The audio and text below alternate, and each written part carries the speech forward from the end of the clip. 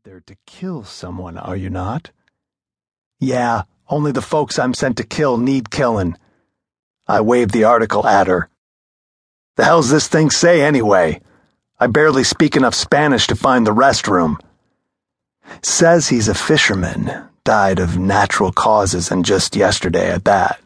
He's as fresh as can be, she added, smiling sweetly. Fresh. Right. Just goes to show, you should never trust a creature of the night. Turned out, Lilith's idea of natural causes included drowning.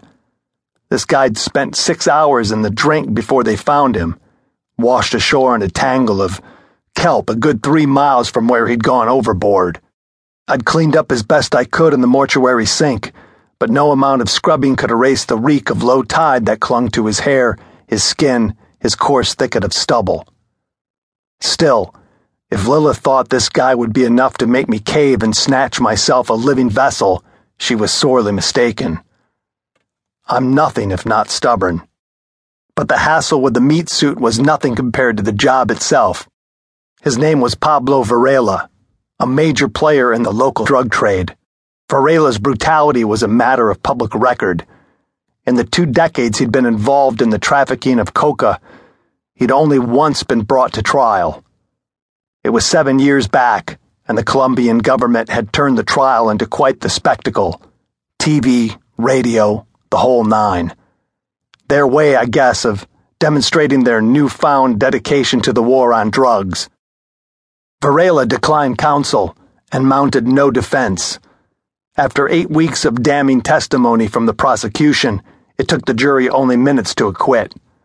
Some say Varela got to them, that he threatened their lives and the lives of their families if they failed to set him free.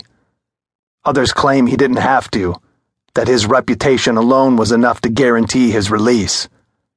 Whatever it was, the jury made the right choice. Save for them, everyone who set foot in the courtroom over the course of his trial was murdered. Every lawyer, every witness, everyone. Some, like the bailiff and the court reporter, got off easy. 2 bullets to the back of the head. The judge and chief prosecutor weren't so lucky. They were strung up by their entrails in the city square, their throats slit, their tongues yanked through the gash in the Colombian style. 1 week later, the courthouse burned to the ground. Now a guy like Varela, I don't much mind dispatching. Problem was, the man was paranoid. As soon as he caught wind that I was looking for him, he sent a couple of his goons around to take care of me. That didn't go so well for them, so he sent a couple more. I'm afraid they didn't fare much better. That's when I slipped up. See, I'm not much for killing anyone I don't have to. You could call it mercy, I suppose, or whatever passes for a conscience among the denizens of hell. I call it stupidity, because the bastard that I spared spilled his story to Varela, who grabbed a handful of his most trusted men, not to mention enough firepower to topple your average government, and disappeared into the jungle. Not a bad play, I'll admit. Hell, the first day or so, I even thought it was kinda cute. But as the hours wore on, and the rain continued unabated, the whole affair sort of lost its shine. Now it had been 4 days since I left Cartagena, 4 grueling days of tracking Varela and his men through blistering heat and near constant downpours, without so much as a moment to eat or sleep or even catch my breath.